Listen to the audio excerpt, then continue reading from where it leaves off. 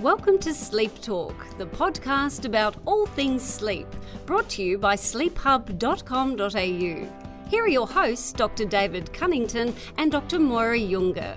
So welcome to episode 38 of Sleep Talk, the podcast talking all things sleep, and welcome Moira. Hello Dave, good to be back. Hello everyone. So this episode we're going to be talking about sleep in pregnancy, and we've got Dr. Leora Kempler from the ASA Working Group on Sleep and Pregnancy, and she gives some really great advice about managing sleep throughout pregnancy. So before we get into that, can we have a little brief chat about the parliamentary inquiry, because the recommendations are out. Have you read those? I have, and what a fantastic effort by the whole sleep community in Australia. One, to get the inquiry in the first place, and then to make such a great breadth of appearances before the inquiry and to really sort of give a good briefing to guide the recommendations. Yeah, across the patient group, the different professionals, different research groups.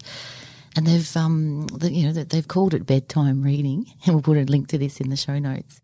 And there's 11 recommendations, and I think they've nailed it. Really, they've summed it up, and they've summarised everything that they've heard and everything they've read. And what do you think of the recommendations? Yeah, I really like them. There's a real focus on an education focus, so the need for educating lots of different groups, including health professionals, about sleep and sleep disorders and how to then provide services for sleep in the community. Yeah. There's great representation from the hypersomnia and narcolepsy patient groups, which has led to some specific recommendations about access to treatments for narcolepsy and hypersomnia, as well as more focus on research in those areas, which is really fantastic. Because it has been, it's really important. That has been an area that's been neglected, I think. And then it's interesting now to see what will be done with it. Thankfully, it's got bipartisan support, so each side's committed to taking these recommendations forward. So unlike other inquiries, we hope they just don't go into the trash bin and move on to the next thing, but we'll actually see some of this roll out.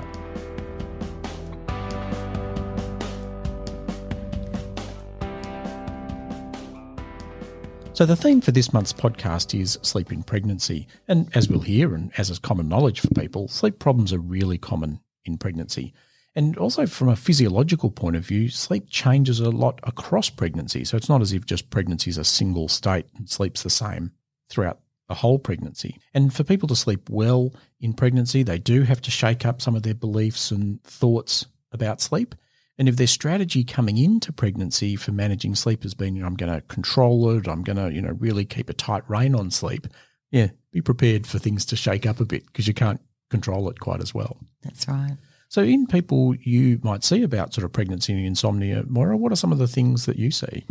Yeah, well, I suppose I can comment even on a personal level because my kids are grown up. This is the first time I ever had sleep difficulties was with my first pregnancy and in the subsequent ones as well. And luckily for me, I think because I was already a health professional, already had stacks of older sisters, cousins, I just normalised it. I didn't really worry about it that much. I just considered, I'll go with this.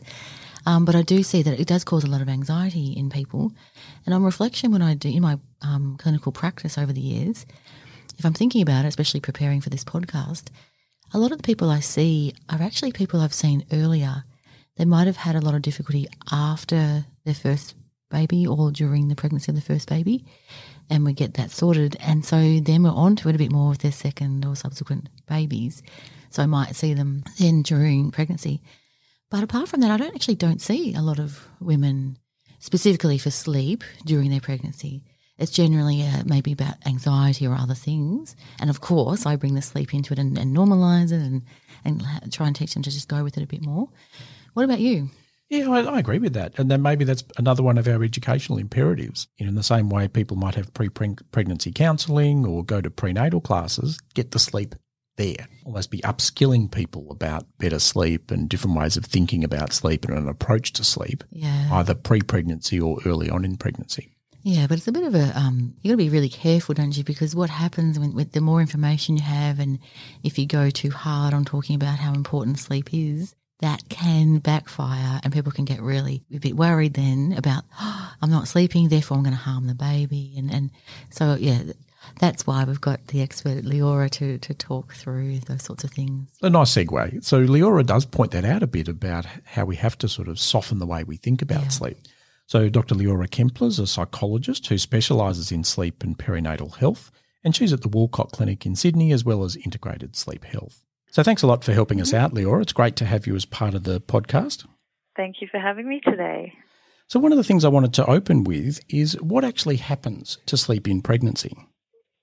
Well, a lot happens to sleep in pregnancy, and I think that the important thing to remember is that actually a lot of changes happen to your body and your appetite and your metabolism, and I think it's logical to realize that sleep is part of all of that. So a lot of people are very open to those changes in metabolism or their general feeling of health, but they're much less open to the changes of sleep. And that's what can kind of be related to the anxiety that might come with that. The first thing to say is, yes, changes will occur. It's very natural for changes to occur. And if you expect it, hopefully the impact will be less. Essentially, the changes that occur is usually sleep duration, at least in the first trimester, is usually within the normal range of about 7 hours a night. People may start waking more frequently, specifically to use the bathroom, especially in the first and the third trimester. They also can have increased sleep onset latency, or the amount of time that it takes for them to fall asleep. They may also become more aware of their nocturnal awakenings, partly because they might be uncomfortable or might be nauseous. A lot of people, about half of people, report that their nausea affects their sleep. And so for some, that may subside for the second trimester when the nausea improves. 82.5% report frequent urination as a cause of sleep disturbance. Seems like that's not something people can escape from. And I think what really compounds the problem is that in addition to poor sleep, or at least newly poor sleep, people are much more tired when they're pregnant because of the increased progesterone. And because of that, they're attributing a lot of those problems to their poor sleep when actually they're most probably going to be tired anyway. Yeah, that's a really nice point, because we see that outside of pregnancy in the work we do, that attributional bias. That's right, yeah. I'm tired, it must be the sleep. So, yeah, I really like that point about, there are other factors about pregnancy that may well make you tired. Oh, absolutely. But look, at the end of the day, I think that if you do have that opportunity and ability to get more sleep and you do feel you need it, then by all means, people should strive for that. Why not? The other one that I wanted to mention actually is a raised core body temperature. And again, that's hormonal and very normal when you're pregnant, particularly again in that early period. But when you're hot, it's much harder to get to sleep. Yeah, and that's interesting too. So we see that too outside of pregnancy, that sometimes people find, they just don't get that cooling off, which is sort of part of the normal falling asleep process. So I can imagine in pregnancy that would only be more exacerbated and more of a problem. Yeah, absolutely. And especially I think people find it difficult when they wake through the night really hot, and they're certainly not accustomed to that, in the past or before pregnancy. And then what about later on in the pregnancy, sort of once people really get closer to delivery? So, look, I really hate to be the bearer of bad news, and I often feel like that's part of my job. For some people, sleep will improve in the second trimester, particularly if nausea is a large cause of their poor sleep. Then, obviously when the nausea subsides, their sleep will improve. But actually studies have shown that for many, sleep does not improve. And actually as pregnancy progresses, the sleep can get worse and worse, particularly when pain and discomfort become more prominent, increased fetal movement. People find the baby can be waking them. I like to remind people that actually that's a really good indication that your baby's healthy. So maybe that's just a different way of seeing things. Of course, people also can have heartburn as the baby gets bigger. As they get heavier, they're more likely to snore, which means they're also more likely to get something like obstructive sleep apnea. It's not always the case. Sometimes it's positional, but, it's certainly relevant for more people than prior to pregnancy. And sleep efficiency and slow wave sleep are actually lower in the final trimester relative to the first trimester and before pregnancy as well. How do the social things interact with that? Because there is that social thing of by the time you've made it to the third trimester, you're visibly pregnant, and people seem to cut you some slack. It's more socially acceptable to be tired in your third trimester. Yeah, it's a really fair point, actually. And often in the first trimester, people don't even know that you're pregnant, So you can certainly be suffering quietly in that way. And certainly by the third trimester, people are much more accommodating and open to people being tired and allowing them that space at work for that. But I think that doesn't necessarily mean they're going to take that opportunity. You know, I don't really know any people that clock out for a quick nap and then come back or anything like that. I think it would be lovely if that's something we could do, but I don't think society's at that point yet. Oh, I can't wait for that. We need to get to that point because the data's good. Shows it's a great strategy. I was just going to say, actually, this is really independent of pregnancy, but we should all have little napping pods in the office. Just going to add to that because, you know, as I was saying about the third trimester, but I think those final days and weeks of pregnancy are quite a different thing altogether because the body starts to prepare to give birth essentially, and so you get these peaks in oxytocin, and we see most women essentially go into labor at nighttime, and it's really important to kind of realize that kind of had 9 months of poor sleep, then you in labor overnight often, so you've kind of lost another night of sleep. So a lot of women, probably a large majority of women, will go into motherhood quite severely sleep deprived. And this might be a whole separate podcast, but it may not necessarily improve much from there. Now, for women who are pregnant, you've given us the bad news. You know, it may not necessarily be great in terms of sleep. So what can women do? Look, I think the most important thing is to, number one, really normalize the process. You know, like I said at the beginning, your body's changing basically in every possible way. So it's only logical that your sleep's going to change too. And if you can have realistic expectation with regard to that, at least that will reduce the effect that anxiety might have in compounding the problem of poor sleep. Practical things you could do, so of course it depends on what the cause of the poor sleep is. If nausea is a problem, for example, a lot of people find it useful to have a bit of food in the stomach. So having a little carbohydrate or a low GI snack before bed, or some Greek yogurt or a banana has tryptophan in it that helps your sleep anyway, and just have some food before bed, you know, between dinner and bed, so that you're lining the tummy a little bit and not waking with an empty stomach. That can help if nausea is the problem. If frequent urination is the problem, and for most people that is the case, I never tell people not to drink. I think it's really important to drink, but you can certainly be aware of the schedule of your drinking throughout the day and try and have more of it towards the beginning of the day and ease off towards the end of the day. It might be easier to drink when we get home, but I think if you've got a water bottle on the desk at work, that might encourage you to kind of consume your liquids during the day rather than later. I think this is for really not even just pregnant people, but just all of us in general at the moment. Sleep is a really negotiated behavior. And I use that word because people will wake up early to do exercise or go out late to see friends, and it's always the sleep that gets sacrificed. And pregnancy is just not the time in your life to be doing that type of thing. I think it is important to exercise. I think it is important to see your friends.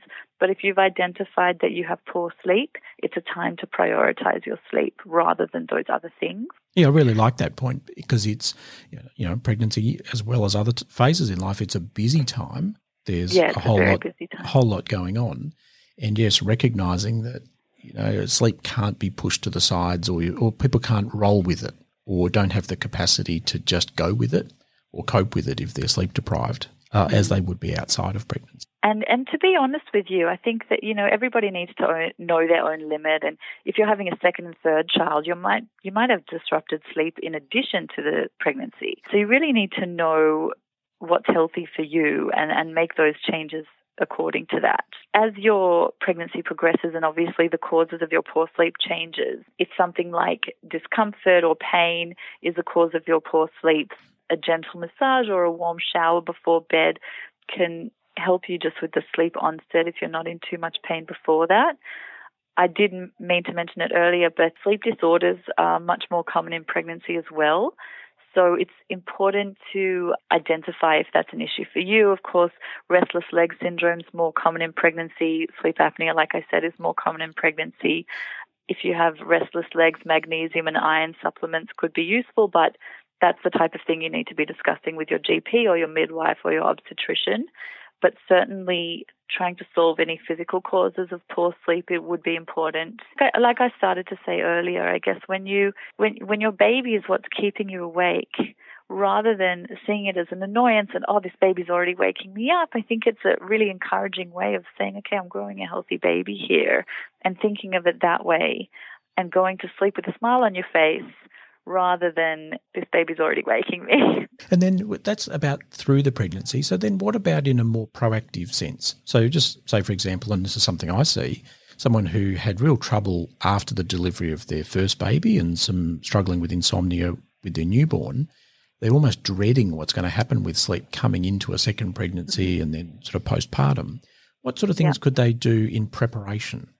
So that's a really important issue, and I'm really glad you've brought that up, because I also see a lot of patients like that, but there aren't that many people around that can treat that type of patient. So I think on the one hand, you need to have a look at your toddler or your first child and see how much of their sleep is causing your poor sleep or, contributing to your poor sleep, and trying to manage that first. Now, that sounds very simple, and of course, anybody listening to that would be thinking, well, obviously we're going to try and improve our child's sleep. But I really do mean being proactive about it. I think it's important to be able to identify, okay, what we're doing in our life isn't currently working. We need to make quite a significant change in order to improve the family, so to speak, and improve the health of the family. And so if that's an issue for you, you can get help from Tresillian or Karitani or any of those types of sleep nurse type places. If it's insomnia that's the issue, again, this is a really big gap in the health system as far as I'm concerned. There are a number of psychologists that offer cognitive behavioral therapy for insomnia, and it certainly can be very useful for a pregnant woman with another child as well, but it needs to be delivered by a person who really understands what's going on for the patient as well. So hopefully it can be delivered by a person who understands the needs of a pregnant woman as far as sleep goes and the needs of a baby or a toddler or whatever the first child is as well, and just kind of the family dynamics and the boundaries around that. But in terms of managing the anxiety, the CBTI could certainly be effective for that as well. Yeah, feeling like you're coming into it with at least some skills, some tools in your toolkit that you be able to put into place. Yeah, absolutely. And I say this to everybody about everything. The worst thing you can do is nothing. The worst thing you can do is realize that there's a problem in your life that's not working and sit with it. The best thing you can do is something. Identify there's a problem. Okay, I need to do something about this. I need to book an appointment with someone. I need to see someone, and I need to make some changes, because these things don't change themselves. Yeah, that's a really good point. Rather than just hoping the next one will be different, recognizing that last experience wasn't that pleasant, and it's high likelihood a similar thing may happen again. What could I do in the intervening period to change? That's exactly right. Change the outcome. And I've certainly heard people say to me, "Well, I deserve a sleeper this time, so I'll probably get one." And I've thought to myself, "Oh, wouldn't that be nice?" Yeah. Another subtlety is sometimes, for me, I think, particularly once the baby's born, having a pretty fluid way of thinking about sleep, sleep whenever, wherever, whenever opportunities arise, is a much more sort of helpful way of thinking about sleep rather than being very rigid. It must occur in this way and under these circumstances. Yeah, and I think, you're probably familiar with the CBTI program, but I don't know about the listeners, but a lot of the kind of boundaries that CBTI and general kind of sleep hygiene will kind of place on you, they're great in many ways, but they can be counterproductive in the circumstance of being woken through the night or having the opportunity to nap during the day. Often they'll say to you, "Oh, well, you mustn't nap because it's going to destroy your night of sleep," when in reality, your schedule doesn't allow for a solid night of sleep. So napping during the day could potentially be very helpful in that circumstance. And the other thing is some of those guidelines can increase your anxiety if they're not put in the context of your situation, which, like I said, CBTI is wonderful, but it's not in the context of pregnancy or with a baby. Exactly. And that's like the point you made before about, yes, see someone for CBT, but they've got to soften it, if you like, or got to sort of understand that those hard behavioural bully sleep into place with our sleep restriction stimulus control strategies are not appropriate in all circumstances, and pregnancy and postpartum's one of those situations. Absolutely. And look, I must say, we've developed a program that kind of fills that gap, but we're just not at the point. We're trying to publish it at the moment. We're not at the point yet where we're able to offer it, to the masses. This type of research is being done, not even just by me, but it's we're not quite there yet as far as a research community or a health community goes, but we are headed in that direction. Yeah, because that'd be great to be able to have either an online resource or readily available resource that women who are either planning for pregnancy or pregnant can access with good evidence-based information and walks them through some skill development in this area. Absolutely. Look, that's exactly where we're headed, but we're just not quite there yet. But I think the other kind of thing to consider with all of this is that women are generally, at least in metropolitan Sydney, and I would say most probably metropolitan Melbourne as well, we're having children later in life. You know, we've got these fantastic careers, and we're kind of accustomed to being able to control things. And then when you fall pregnant, that does fall apart a little bit. You know, you can't control the way your body's going to react to pregnancy. You can't control your sleep. You certainly can't control your baby, so to speak. And that change in a person's ability to control their circumstances, that also really increases anxiety. And because of the way we live these days, you know, we're not watching our aunts and uncles and brothers and sisters bring up their children as closely as what we used to. A lot of it's a real shock to the system, and the expectations are very unrealistic.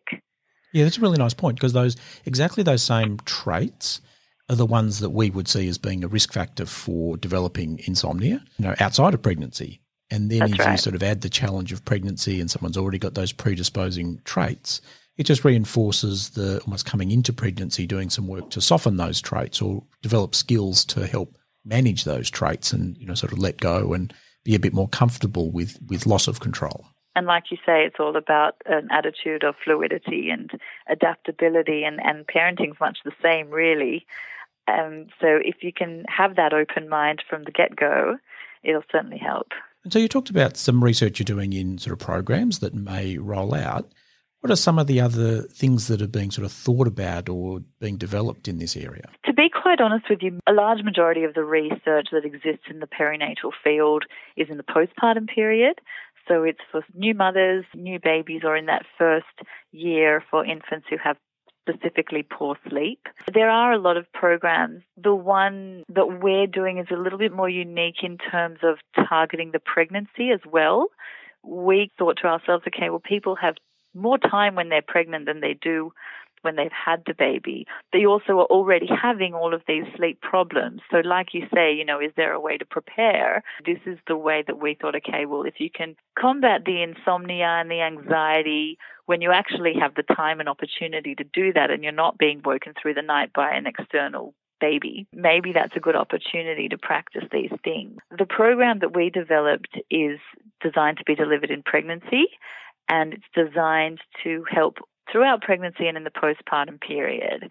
And we did find that it was successful in improving sleep quality and insomnia symptoms 4 months postpartum. So we were really pleased with that. But I'm not aware of many programs that are targeting the same thing. So if people are looking for more resources and information, where are some places they could look? I think it's always useful to talk to the midwife as far as pregnancy and the immediate postpartum period goes. I think it's quite useful also to understand your parents' experience, because a lot of these things do have a genetic factor, and not just a genetic factor, but a cultural influence. You know, if you come from a certain type of family, you're likely to parent in that same way. The way that your mother parented will have a large impact on the way you choose to parent, most probably. Now, obviously, that's not going to give you any research, but it will give you an idea of what to expect. If people have got that information but still feel like, you know, they really want to see a healthcare professional, how should they access the healthcare system for this type of care? Look, usually primary care is the best starting point, is going to the GP. If you have a GP that specialises in pregnancy or women's health, that's a really good starting point. And your GP may give you a mental health care plan if you're in Australia, and you'd be able to go and see a psychologist. I think it's important to realise that sleep is a very specific type of treatment and a very specific cognitive behavioural therapy, although that's available in lots of different domains. Cognitive behavioural therapy for insomnia is very specific. So I would highly recommend seeing a psychologist that specialises in sleep.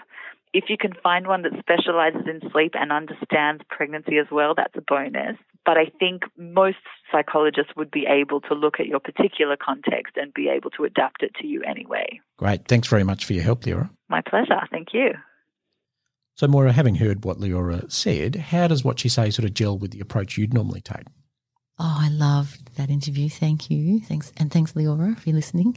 That was excellent. I really, really appreciate her expertise, and her approach is so sensible. It's very empathic, understanding of the position, but really what she's saying is normalise it. Don't make a pathology out of sleep being a bit different during pregnancy, because look at everything else that goes. It's an incredible time for your body and your hormones, and just roll with it a bit.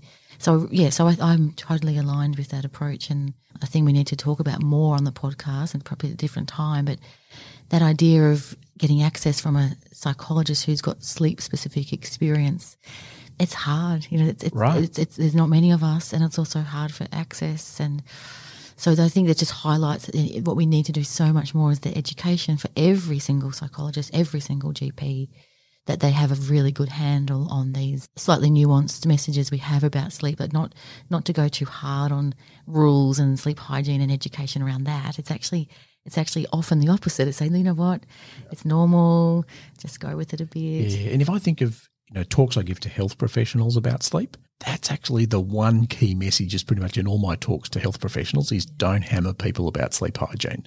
Yes. Because people are already giving themselves a hard time about that, trying almost too hard.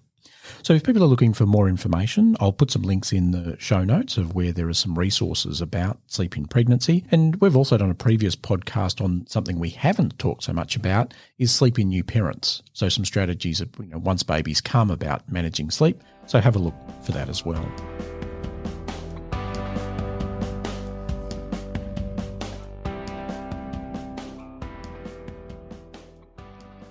So while we had Leora with us, we took the opportunity to get her expertise for a clinical tip. I think there's a pretty broad range of the types of clinicians that do work with pregnant women, particularly when you're talking specifically about sleep. Obviously you've got midwives, you've got obstetricians, you've got GPs, you've got physios that will often accommodate people during pregnancy and just advise them about all sorts of things. I assume we're talking about a very broad range of clinicians here. But one of the things that I think is the first step with sleep is to normalize it. It's normal to wake a few more times than you used to through the night. It's normal to need the bathroom in the night. It's normal to be a bit more anxious than you used to be. All this stuff can be quite scary for someone who's not prepared or not aware of it. It's normal to feel nauseous day and night, and it's not just morning sickness, So really normalizing everything that they're going through without belittling their suffering is a good starting point. Trying to give them realistic expectations without terrifying them, by saying, okay, well, your sleep's changing and that's a normal part of this. It'll possibly continue to change. It may even get worse. Is there anything you can do in a practical sense that can help with that? Is there something your partner can do to help you sleep in, or, can you change your work schedule? So just little practical tips that they can take away. I think it's important to give them the realistic expectations without increasing their anxiety, if that's possible. I think another good tip is to aim for relaxation and calmness as opposed to sleep, particularly later in pregnancy. Women are a bit more open to napping, but they say, oh, well, I can't nap. It's just something I've never been able to do. Saying to someone like that, okay, well, don't nap. Just lie down. Just relax. Close your eyes. It doesn't matter if you don't nap. It doesn't matter if you don't sleep. It's still good for your body to relax. So, Moira, come time for Pick of the Month. What's your pick? Well, I came across a very interesting journal article that was published just recently in the journal called Behaviour Therapy, and it was called The Effects of Rumination and Worry on Sleep by a group at Suffolk University, Olivia Toussignon et al. So it was really interesting. In a nutshell, they talked about that pre-sleep arousal that we see all the time. They've noticed that cognitive arousal has a stronger mediating effect than the somatic arousal. So the cognitive arousal being just your mind going a bit crazy. People talk about can't switch it off, and it just going mental gymnastics all over the place. And rather than just the somatic arousal of just being tight, your muscles are tight and you're just really feeling very tight in your body. It's a really interesting point, particularly when we think about mindfulness-based meditation, and we we know that it works for sleep. We have noticed, with the research that we've done, that it is very much an effect on the cognitive arousal, although mindfulness talks a lot about the pre-sleep arousal with the somatic, the physiological. So it's just a really interesting article. I think that people with an interest in the area of sleep and rumination and worry and mindfulness, I think it's a good read. I recommend it, and we'll put a link in the show notes. Yeah, and thanks, Hayley, for sending that through to us. I got it as well. I'm like, oh, yeah, I like that. So It really hit a tone for all of us because it really resonates with what we see in clinical practice. Yeah, absolutely. It's an exciting part of, I think more and more of this type of research will catch our eye. And what about you? What's your pick of the month? So it's an article from a couple of years ago, but it's a word. So think of it as word of the month rather than the article itself. So the word is orthosomnia. And so it's a term that Kelly Barron and her co-authors from Rush and Northwestern University in the US coined for an article they wrote about people taking the quantified self too far, really trying to talk about are people getting too anxious about sleep, monitoring it too carefully to make sleep perfect. And they got the term from another term called orthorexia, which describes people who try to get a perfect diet for good health. Right. And so based on that, they took off the rexia and added in the somnia around sleep and have coined the term orthosomnia for trying to achieve perfect sleep, which is the pathway to achieve sleep anxiety. Oh, and then yeah, insomnia. and then disastrous consequences. Right. So there you go. Word of the month, orthosomnia. Oh, I'm going to read that for sure. In fact, anecdotally, I haven't got a paper yet on this, but I've got a new word for you, asomnia. Nice. Rather than insomnia, and I'll talk about that further. I think we could just unpack that a bit more. All right, we'll hear more about that. So that particular article on orthosomnia is in the Journal of Clinical Sleep Medicine in 2017, and the link will be in the notes.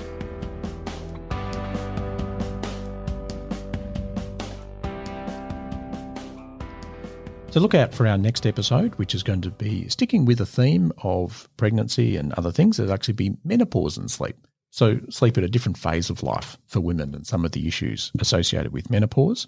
So thanks for listening. It's always great to have your company. Please don't forget to send us any suggestions at podcast@sleephub.com.au. And if you like the podcast, review us on iTunes or subscribe to the podcast. Great. Thanks a lot. See ya. This podcast is not intended as a substitute for your own independent health professional's advice, diagnosis or treatment. Always seek the advice of your physician or other qualified health provider within your country or place of residency with any questions you may have regarding a medical condition.